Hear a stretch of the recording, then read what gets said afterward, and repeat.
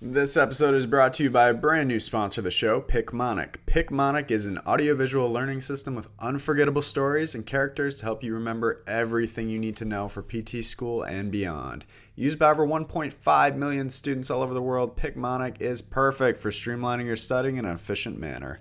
Listeners of the show can use the promo code SNACKBREAK in all caps for a 20% discount, and first-time users can start today for free, getting access to one learning objective and one Picmonic quiz per day, forever, at zero cost. Available on iOS, Android, and desktop. Once again, listeners of the show can use the promo code SNACKBREAK in all caps at checkout. Happy studying, and let's get right into the show. All right. Hello and welcome to episode 15 of the Snack Break podcast by Ortho Snacks. I'm your host, John Schaefer, and on this podcast, I interview physical therapists, fitness professionals, and health and wellness experts. My guest today is Dr. Brian Schwabe, who is a graduate of St. Louis University's DPT program and the University of Southern California sports residency. He's been board certified in sports physical therapy since 2015. He's a registered international sports physio, strength coach, author, and fitness consultant. He's worked with the NBA, NFL, UFC, MLB, WNBA, and MLS. Additionally, he's a co-creator of the Student Physical Therapist website. He's currently working in Irvine, California as director of performance and training at a highly specialized sports performance center, and continues to create content surrounding entrepreneurship, sports medicine, consulting, and more. Most recently, started his own podcast, the Business Minded Sports Physio podcast. I actually binge listened to the first 3 episodes today. You're off to a great start. Thanks. So thanks so much for coming on. Really looking forward to having this conversation. And yeah, thanks for being on. Thanks for having me, John. Appreciate it. So with some of my guests who are a little bit more accomplished in several different areas, I kind of like to break the show up into multiple segments. So I'm hoping we can start by talking about sports PT, break off into some more of your business ventures, and then finally just talking about what your day-to-day is like and balancing all these different efforts. Sure. So I understand that you first kind of got interested in sports PT, working as an aide, doing a little bit of training on the side after you got your CSCS.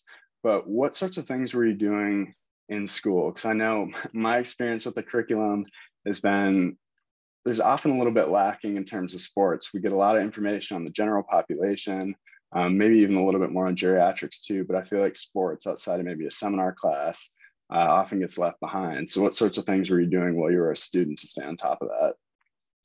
Yeah, you are right. I mean, PT school makes you more of a generalist. So for me, I was looking outside the box always, right? I was trying to think about, okay, what's the next 5-10 years look like? And it started with first kind of looking up people back in probably 2010 and going on the internet and just doing my research. Hey, sports PTs in the Google, right? It started as simple as that. And, at the time, there wasn't a whole lot out there. But what I do remember is you had people like Mike Reinold, George Davies, some of the more established sports physical therapists out there. So I did a lot of reading. I would reach out to different sports physical therapists throughout the country and just talk with them and just get an earful of just knowledge and advice and guidance. So that's where I started. But actually in PT school, I took that advice and I was like, okay, I can at least volunteer at events. I can speak with a few of my professors. So at the time at St. Louis University, we had 3 sports clinical specialists on staff. And the program director was a sports clinical specialist. So he had a wealth of knowledge that I could tap into.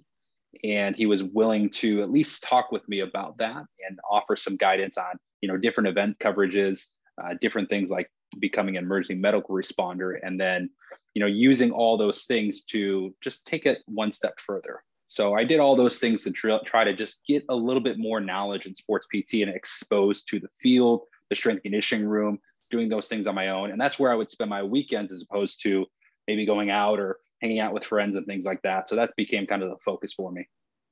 Do you feel like there are any common themes along the advice you received, reaching out to so many different people? I don't know if there would be common themes. I think everyone had a different perspective, which now, years later, being in this field, I can understand that. But I think that the one thing they did say is that there's not one path, right? And I think that based on my experience, I can completely agree with that. There really is not one path. I mean, the path I thought I was on totally led me in a different direction, but got me to the ultimate goal. And if you would have told me that in the thick of it, I would have said, I don't see how that's going to lead there, but it did from everything I was doing ahead of time. So would you say that in general, it just required a lot of patience and knowing that things are going to work out eventually, or was there a lot of frustration along the way trying to find that path? Patience is not one of my strong suits. So I think for me, it was, there was definitely frustrations, but there was also an internal belief the whole time. And I think that I developed that through hard work, dedication, and just focus that I felt like I was putting into it that I didn't see some of my colleagues necessarily doing, or my even students in PT school. And I don't mean that in a bad way. I mean, just, I felt like the path I was going to be on eventually would lead me there if I continued to take a look at what I was doing and change it and make sure that I made small adjustments along the way. And that's what made the biggest change in my career, basically, is making those adjustments and being like really honest with myself. Okay, is this working, or do I need to change something a little bit and then move on to a different segment? Okay. And in terms of like the adjustments you made, is there any advice you'd have for just in terms of keeping track of those adjustments, or I guess just a little bit more specific?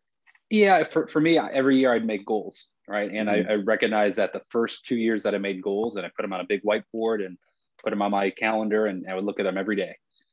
And I realized that after the first years, I achieved all those goals. And I was like, wow, I'm really not setting my bar high enough. My ultimate goal bar was way up there, but the smaller goals to try to lead up to that, I was achieving within 6-8 months, because I was, trying to really go after them.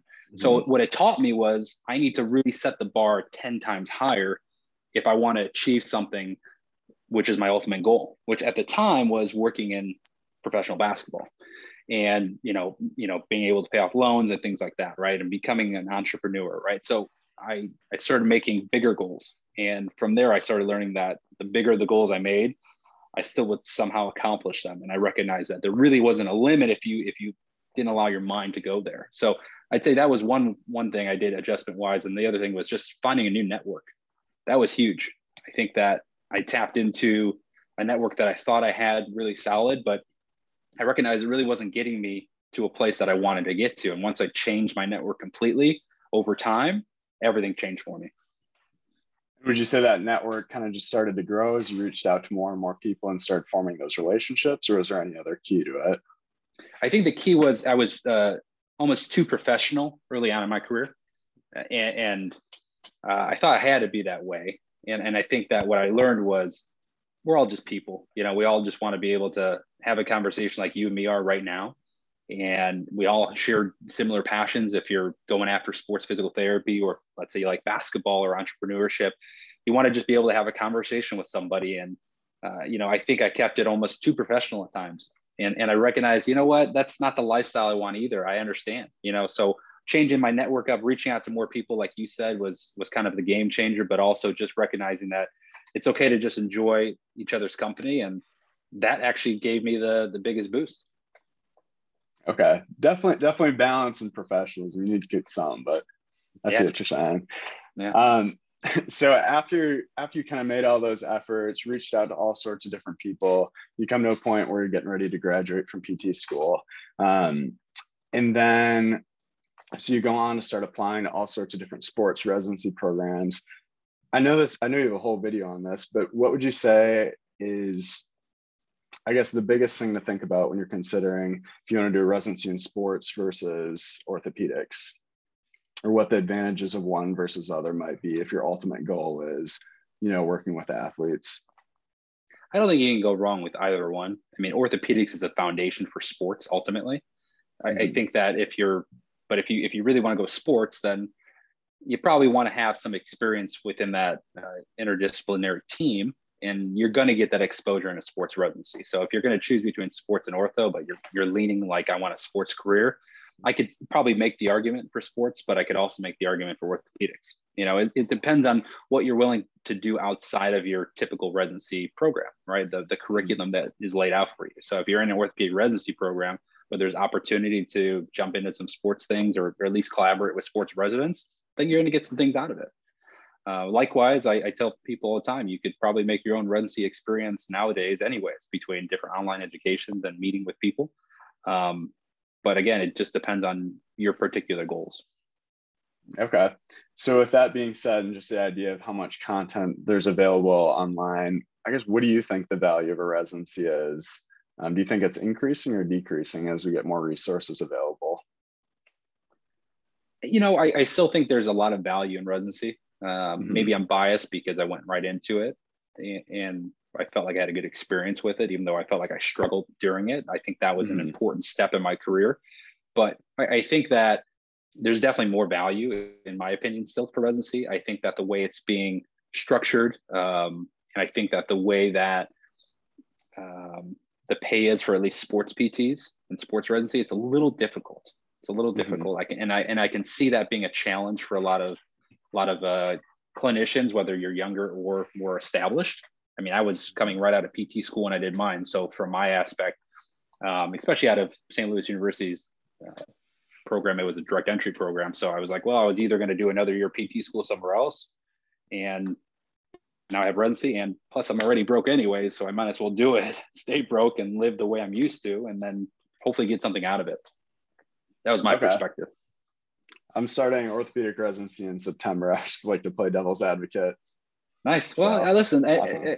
and I think that you'll get a lot out of that. I don't know what your future career goals are, but I think that, again, no matter what, you're going to get the established skills you need. And that's step one. You have to have the skills, right? You can have all the people skills, but if you don't have the skills, you're not going to stay in the job anyways that you want ultimately.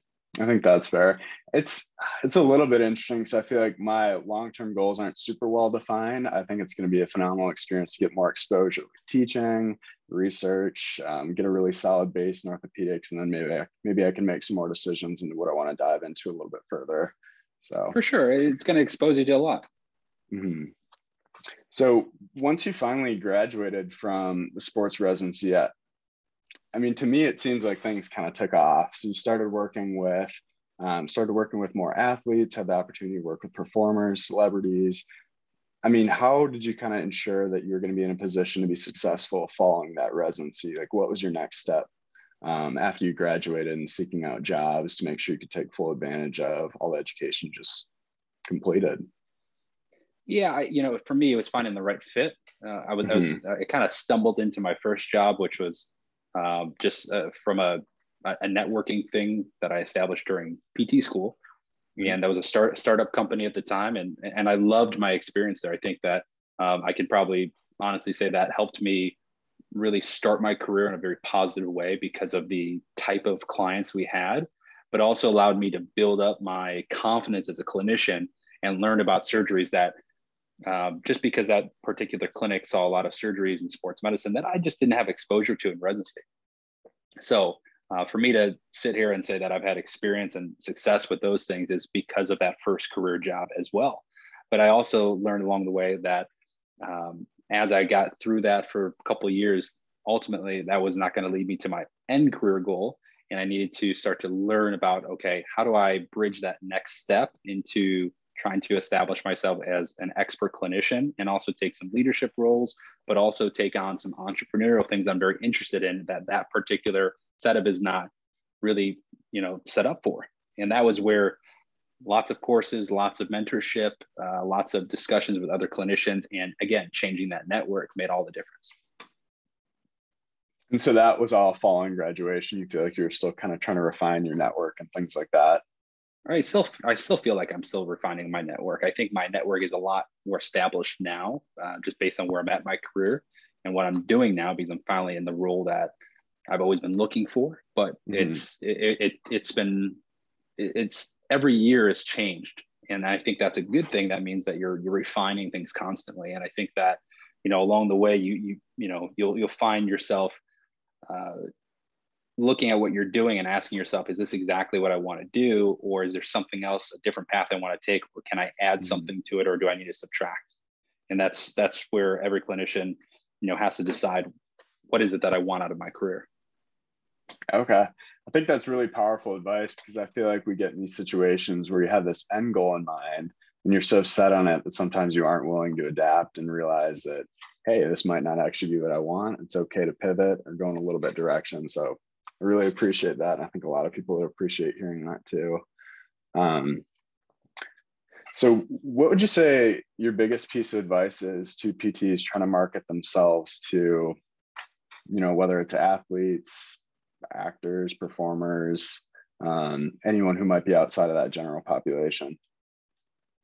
I think first, the best way to do it is, or the easiest way is to find a market that is going to have those things, right? So this is where planning ahead for me was important, because for residencies, I even chose USC over Fairview, Minnesota, or Mississippi, or Ohio State, things like that, for the reason that I knew LA was a big market for professional athletes. And with my end goal in mind, I knew that if I was out there and I established myself and I found some connections and did a good job, that I would probably have a better chance of seeing that population more often. So I think that's first and foremost. But outside of that, there are definitely ways that you can market yourself to those particular type of athletes or clients, right? And I think that first and foremost, it starts with just doing a really good job for any client that you do see, because you're going to start to establish yourself as a go-to person. And then when you do have that opportunity to be in front of somebody, let's say like a professional athlete or a celebrity or performer or whatever type of client that you're looking for that's outside of that norm, you have to be ready for it. And that means your skills have to be up to par. Your ability to be able to connect with them has to be up to par. And more importantly, you don't want to be one of those people that is almost like a fan, right? You need to just understand that you need to treat them like you would treat anybody else. And that's such a cliche thing to say, but I see so many younger clinicians that try to go too far with things with, like, let's say a first-time professional athlete. And I'll tell you, if you were to see my practice, like, you would see me do the most basic things in the world with people that are at the highest level, right? It's not about what you think you need to do with them. It's what do they actually need, and how are you going to communicate to them, right? And is that going to make them better and get them to trust you, right? And that's where it's more of the art versus just the science part of physical therapy, or even training in that respect, right? You need to understand that art, and that's a finesse thing that you establish over time and get better with over time. So do you feel like in some of your first experiences working with college and pro athletes, would you say you felt maybe a little bit more close to that fan experience, or not really? Or were you always a little bit more grounded? I don't know if I'd say I fell into that fan experience. I would say I fell into the intimidation experience. Okay. Meaning that I was constantly questioning myself versus establishing a front that gave confidence to that particular person in front of me. But I used that recognition of that to say, okay, I need to ask my more experienced clinicians, my bosses, things like that, for that feedback. And that's where mentorship comes into play, right? Similar to the way I have it now, where I'm in a clinic director role and I have a very established clinic and established clientele that it's primarily professional athletes. And I have a physical therapist that's under me that is residency trained, that does have experience, but wants that feedback. And I'm able to share some of those experiences with him. And as a result, like, he can get better as well, right? Because he's open to it, just like I was open to it. I think you have to be open to feedback and recognize where your deficiencies might be in order to get better. Okay, awesome. My next question is, so I'm curious about your registered international sports physio status. I guess I'm not entirely sure what it means. I know it's awarded to extremely select few group of individuals. I think the website said there's maybe 16 other people in the US with that distinction. So I mean, what exactly is it? What does it allow you to do? Is it just give me a little bit of details on it? It actually is not that hard to get. It's if you're a board certified SCS in the US, you can apply for it. You pay a nominal fee and you're automatically granted that certification. Now, the reason why I did it is so that I could start to establish my network in different areas across the sea, for example, right? Like abroad. The idea with that is I'm starting to travel more and more with athletes. I'm starting to travel more with clientele. I just want to be able to speak to other clinicians and establish sports physios in other countries, right? That was the idea with going after a certification like that, which is, again, as simple as just applying and paying a nominal fee. So it's not anything that's super special. It sounds better than it really is, but there's a reason why I did it. And because I want to speak more, I want to be able to do those things and have more of a worldwide presence versus maybe just a presence in the US.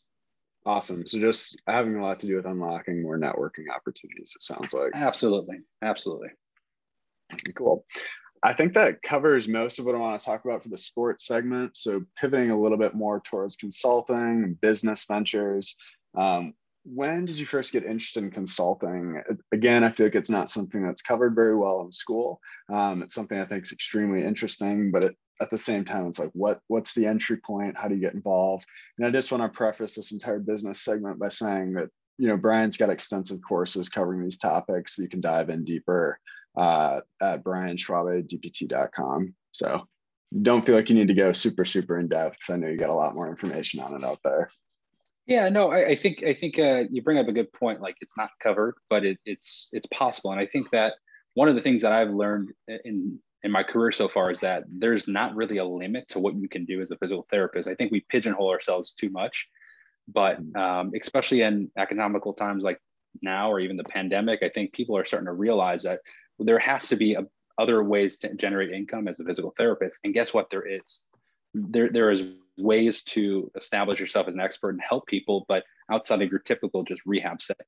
So consulting became something for me to do by accident in some ways, meaning that I was working on the side with a lot of different clienteles, athletes that I wasn't necessarily getting at my current job. And I was, living far away from my current job. So I was traveling about an hour to my current job. Well, it's, 45, 50 miles away. I'm in a hotbed of athletes. So, on weekends, I was looking to make more money. So I was working with, personal training clients and also working with some physical therapy clients. And at the time, I wanted to keep growing that. But over doing a good job and just talking with more and more parents, they started to introduce me to coaches in a gymnastics gym. So that led me to speaking with the coaches, and, they wanted to potentially talk to me about ways that they could mitigate injuries and get some, information on how to improve flexibility and things like that for the most part, right? Because if you think about a coach's job, and at least in a gymnastics gym, they're constantly working with thousands of athletes, right? Hundreds at a time sometimes, and they're swamped. So if guys and girls are going up to them and saying, "Oh, this hurts," or "I have this issue," well, one, they can't train. And two, now you have to, help them out and take away time from your practice. So I figured out how to solve a problem for them. And that problem was, they don't know what to do when someone's injured. They need professional help with that.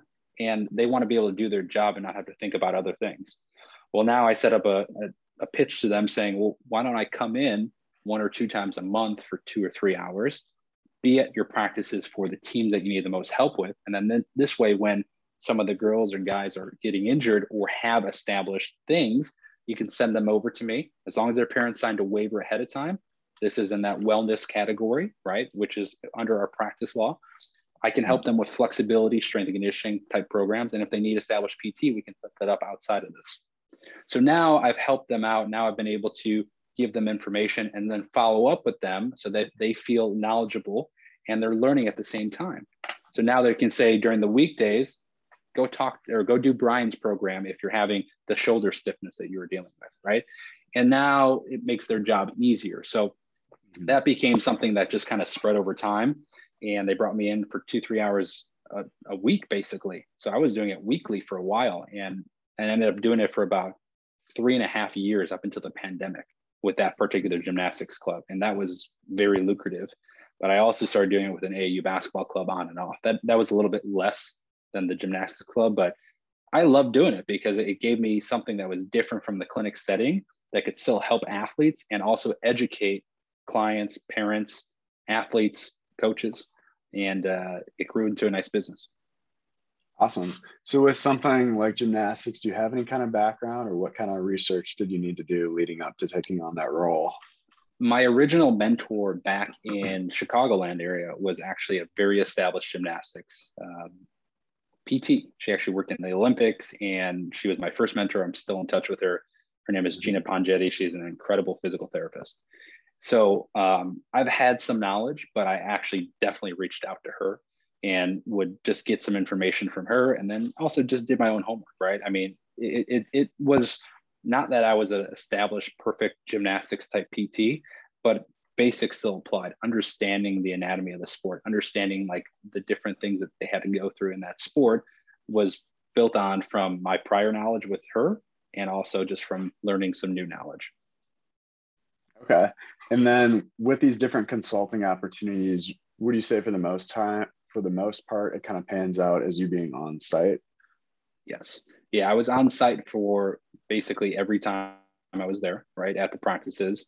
And then from there, I would start to unlock other opportunities within that opportunity. And I think that's where the art of entrepreneurship comes into play, right? And learning how to upsell, meaning that, okay, I'm here helping with all these things right now, but why don't we get ahead of this? Why don't we start with pre-season established movement screens next year for anybody that's interested?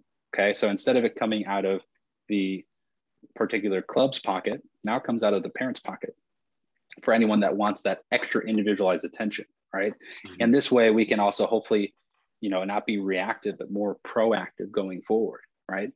And then, so now I've built this one consulting opportunity into, okay, now I'm doing preseason screenings for a separate fee, in season, every single week at the club, and then also some side physical therapy and personal training type opportunities. So now I've established that into 3 income sources from one particular consulting gig. Okay, very interesting. And then when you first start approaching a company or team, do you feel like most of the times people are pretty receptive to the opportunity, or do you get like a lot of pushback? I think that when I've gone about it, like let's say the AAU club was a fresh one, right? Just reaching out. I think that you have to understand each stakeholder's needs, meaning that if you're a coach, what do you want your players to always have, right? And that's most of the time availability. Where do you need to fill in gaps that you would be willing to pay for, right? And is that in the budget? Those are all questions you need to probably have an idea about going into it and be ready to answer, right? So for an AAU basketball club, why would they need a physical therapist on site to help with? Well, I can do more than one thing, right? I can also be an emergency medical responder if they want me to be there, because I am an emergency medical responder. I can help with all the athletes as an on-site consultant, but now I'm actually adding value to that business because that particular AAU club, which is very competitive, right, has a physical therapist on staff that they can now say when they're pitching to clients, all right, when they're pitching to parents, hey, not only do we do X, Y, and Z, but we also have a physical therapist, strength coach, and emergency medical responder that is part of our AAU club or gymnastics gym, right? So I think that if you can find a way to establish, more business for them as well, that's going to help you in the door for consulting, right? So there's different clubs that you can do that with. Now you can probably do it with high schools as well. I've had a little bit of background with working with private high schools, but public high schools are a little bit tougher. There's not as much of a budget. So you have to find where your niche is, right? And find where you can add value to that particular club. Okay. And have you done any consulting for companies, or has it all been sports teams for the most part? It's all been sports teams. Yeah, that's just where my passion lies, and that's where my expertise lies. Okay. Do you feel like on a broader scale, there's a lot more opportunity for consulting that people aren't tapping into? I do. I think there's a huge opportunity for it. I mean, if you think about it this way, most established clubs are competing against each other. But what do they all have, especially coming out of the pandemic? Tons of injuries, tons of just knowledge gaps, and they all want to get back onto the field quickly because they haven't done anything for 2 years. I think now is probably the most important time to try to go after different sports teams and try to establish relationships, even if it's not every week, even if it's just once a month, even if it's just, going in there to help with injury prevention things. You can pitch a lot of different things in order to help that club and add value. So yeah, I do.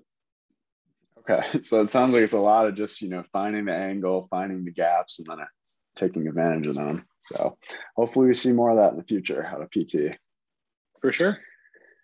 So I guess the last question I kind of have it just in terms of businesses with the student physical therapist website.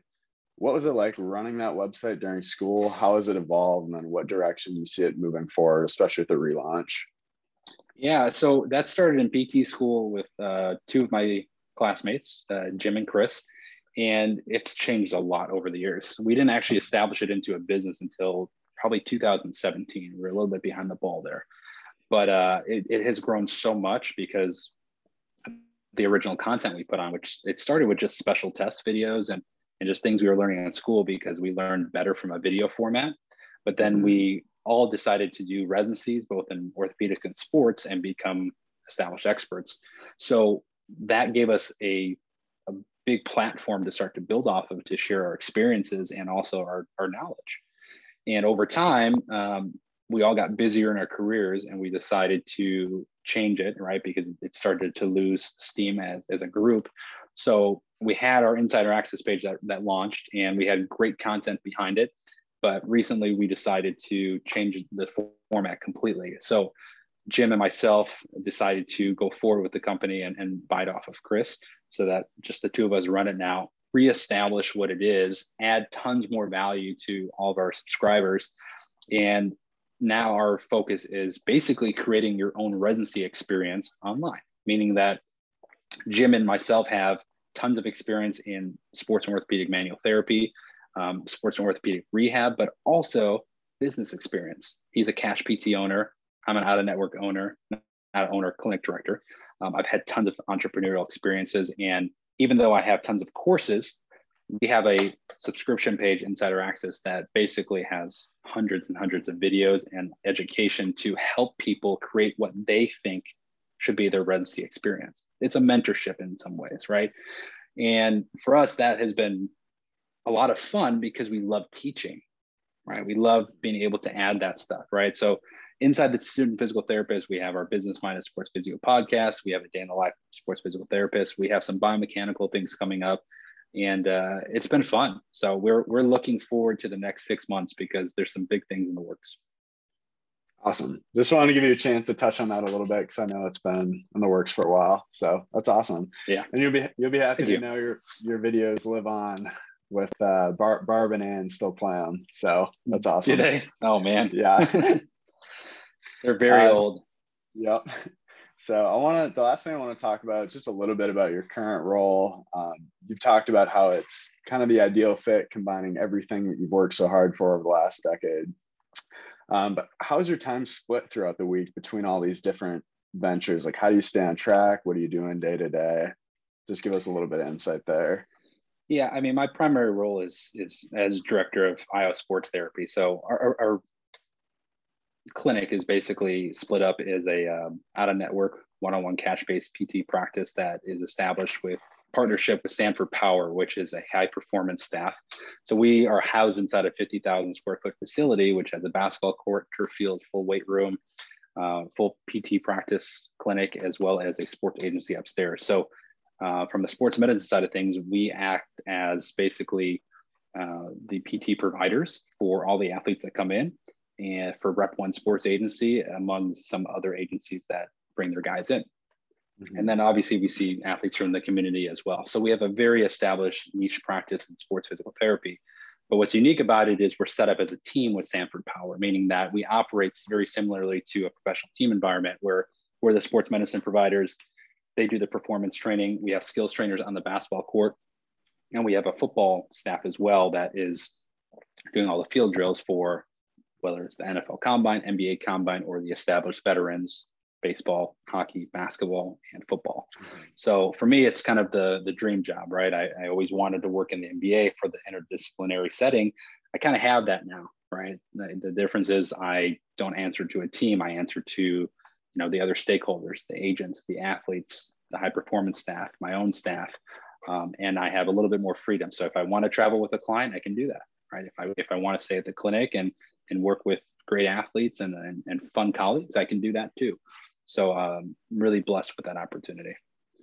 To answer your question though, about how I split up everything, I've kind of taken a back seat to certain entrepreneurial things because I've added some of those entrepreneurial things into our practice. So consulting, for example, would be built into IO Sports Therapy now. So we're working on closing a soccer club right now and a hockey club. So that is built into IO Sports Therapy because I don't have time for that outside of what I'm doing, right? Now, the courses, the student physical therapists, virtual personal training, that is all separate, and that's primarily on weekends, right? I spend that only in my free time, and that allows me to still build income. Some of it passive, from books and things like that, and then some of it active. And then, that way I can kind of hit everything I want to hit, but I build it all the way through, for the most part, the company, which is, to me, most important. Mm-hmm. So being in an environment where you're working with strength coaches and physical therapists, that's kind of the setup I'm in this summer. So I'm one of, I think, 7 strength coaches, and then there's maybe 8 or 9 physical therapists. Nice. It's a cool model to have that kind of collaboration, because I don't think I've ever realized before, how much of a spectrum there is from rehab to performance. You talk about it a little bit in one of your podcasts, how that it's almost a buzz concept, the rehab to performance. But I mean, do you see more collaboration between strength coaches and PTs moving forward into the future, or do you think it only works within certain clinic settings or operations? I think it's very possible. There should be more of it. The problem that I see is that egos get in the way. And I'm really lucky that we don't have that issue at our particular setup. We're very established. We have weekly meetings. We have daily meetings. We know, and I think it's a little different in private sector too. And that's why you don't see too many private sector practices set up correctly, because you're running a business too, right? Both of you are running businesses. So you have to be very upfront with each other. You have to communicate really strongly on a daily basis, and probably over communicate. I think that's the most important thing. So the way we handle it is we take care of all the sports medicine needs. And as that athlete's progressing through, they're still doing performance training, right? Because I'm a big believer that they should always be doing some type of performance training. And as soon as I hit certain KPIs from a sports medicine side of things, which I've already established with the performance staff, they know, hey, this guy's done X, Y, and Z, and we can take them forward going with this, but I still have check-ins with that athlete. So, you take the big 3, like running, jumping, or lateral movement. I have my 3 levels of KPIs, and I can say, okay, athlete A has done level 1 and 2 of, their lateral movement progressions. Go ahead and feel comfortable with your level 1, 2 progressions for performance training and push them. Right. So, that's where some physios, I think, want to do a little bit too much, and that might, cause some clashes, or maybe the performance staff feels like, okay, I should be doing those level 1s and 2s only. And that's where they can clash. So you can see there can be some issues potentially, unless you've already established that, and you as a staff from both entities are willing to compromise for the greater good of the athlete. And I think that's where you need to be skilled, have no ego, and just feel like you have that shared consciousness with that particular staff that you're working with.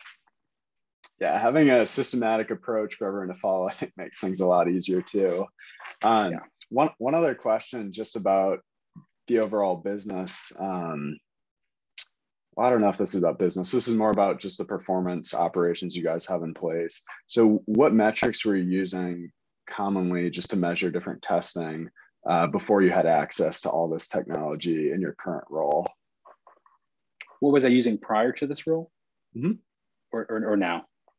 I guess now versus before. Like, what I think that an issue that I feel like a lot of PTs have is just not having objective measurable data. So I was wondering if there was anything that you used before. I always use I always use a crane scale or a handheld dynamometer, always. Okay. Maybe not my first job, we didn't have those. But as I got onto previous jobs, I actually just bought them. So okay. I used those. I felt like it was a reasonable cost. So I used that very consistently as a way to measure something. There are some other tools out there, but I think that's probably the one that I've used the most. I still use it, in my practice. Now, obviously we have access to force plates and, 1080 motion machines and everything under all the bells and whistles you can ever imagine at the particular setup I have now. That doesn't make you a good practitioner. What makes you a good practitioner is being consistent with what you're objectively measuring and making sure that that data is actually changing your programming to make a difference, and then retesting constantly to make sure that you have established KPIs. So prior to it, just probably handheld dynamometer was probably the most I had access to. myself. Now, I would play around with different wearables that I would buy myself, but no other clinic provided that. They weren't willing to. And I think that's unfortunately a problem in the profession. We'll spend tons of money on bands and all these other things, and that's great. But I think we need to at least at a very minimum have a handheld dynamometer and maybe eventually force plates if we can. Okay. I just think it's interesting because I didn't have handheld dynamometers for a single one of my clinicals. It's just really so. I didn't either. I didn't even have it in residency, but that was also, gosh, almost 10 years ago now. But I think that it's becoming more of a established norm, hopefully.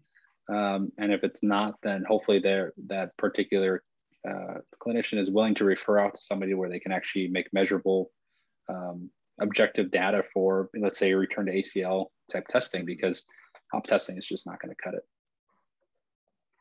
All right. And then the last thing that I have here is just kind of a quick round, the big 5 questions I ask all my guests. Brian, are you up for it? Sure. All right. What is your biggest key to a successful day? I would say probably just making sure that everything I did, it was all necessary the previous days, weeks, and months. So my successful day happened because of things I did in the past that I was consistent with. Are you any kind of a to-do list guy or anything to keep in order day to day? Big to-do list guy, big calendar guy. Awesome. Next question. What do you wish someone would have told you 5 years ago that would have impacted how you practice or who you are today? Probably ignore the naysayers and trust your gut and work ethic. Awesome. Next question. What book or product has positively impacted your life the most over the last 3 months? I am finishing a book called Mastery right now by Robert Greene. Great strategies and good history lessons on people trying to master their craft. Awesome. Is there any quote or mantra that you live by? Yes, many. I think one that I love, it's a quote from Arnold Schwarzenegger. It's never ever think small. If you're going to achieve anything in life, you have to think big and shoot for the stars. All right. And then last question, signature question of the podcast. Brian Schwabe, what is your favorite snack? Ooh, cashews. Cashews, I like it. We haven't had a single repeat snack yet. I like it. No. No. Nice. So thanks so much for coming on. If people want to follow you or follow your journey, where can they find you? You can find me on Instagram. I don't post too much there, but I'd say the Student Physical Therapist, if you want to learn some stuff, studentphysicaltherapist.com, brianschwabedpt.com, and probably Instagram is probably the best. Okay, awesome. Thank you so much for taking time to chat with me. I really, really enjoyed it. I'm sure my listeners are going to get a lot of value out of this conversation. I know I did. So great talking with you, John. Appreciate it. Yep. Have a great rest of your weekend. You as well. All right. Bye.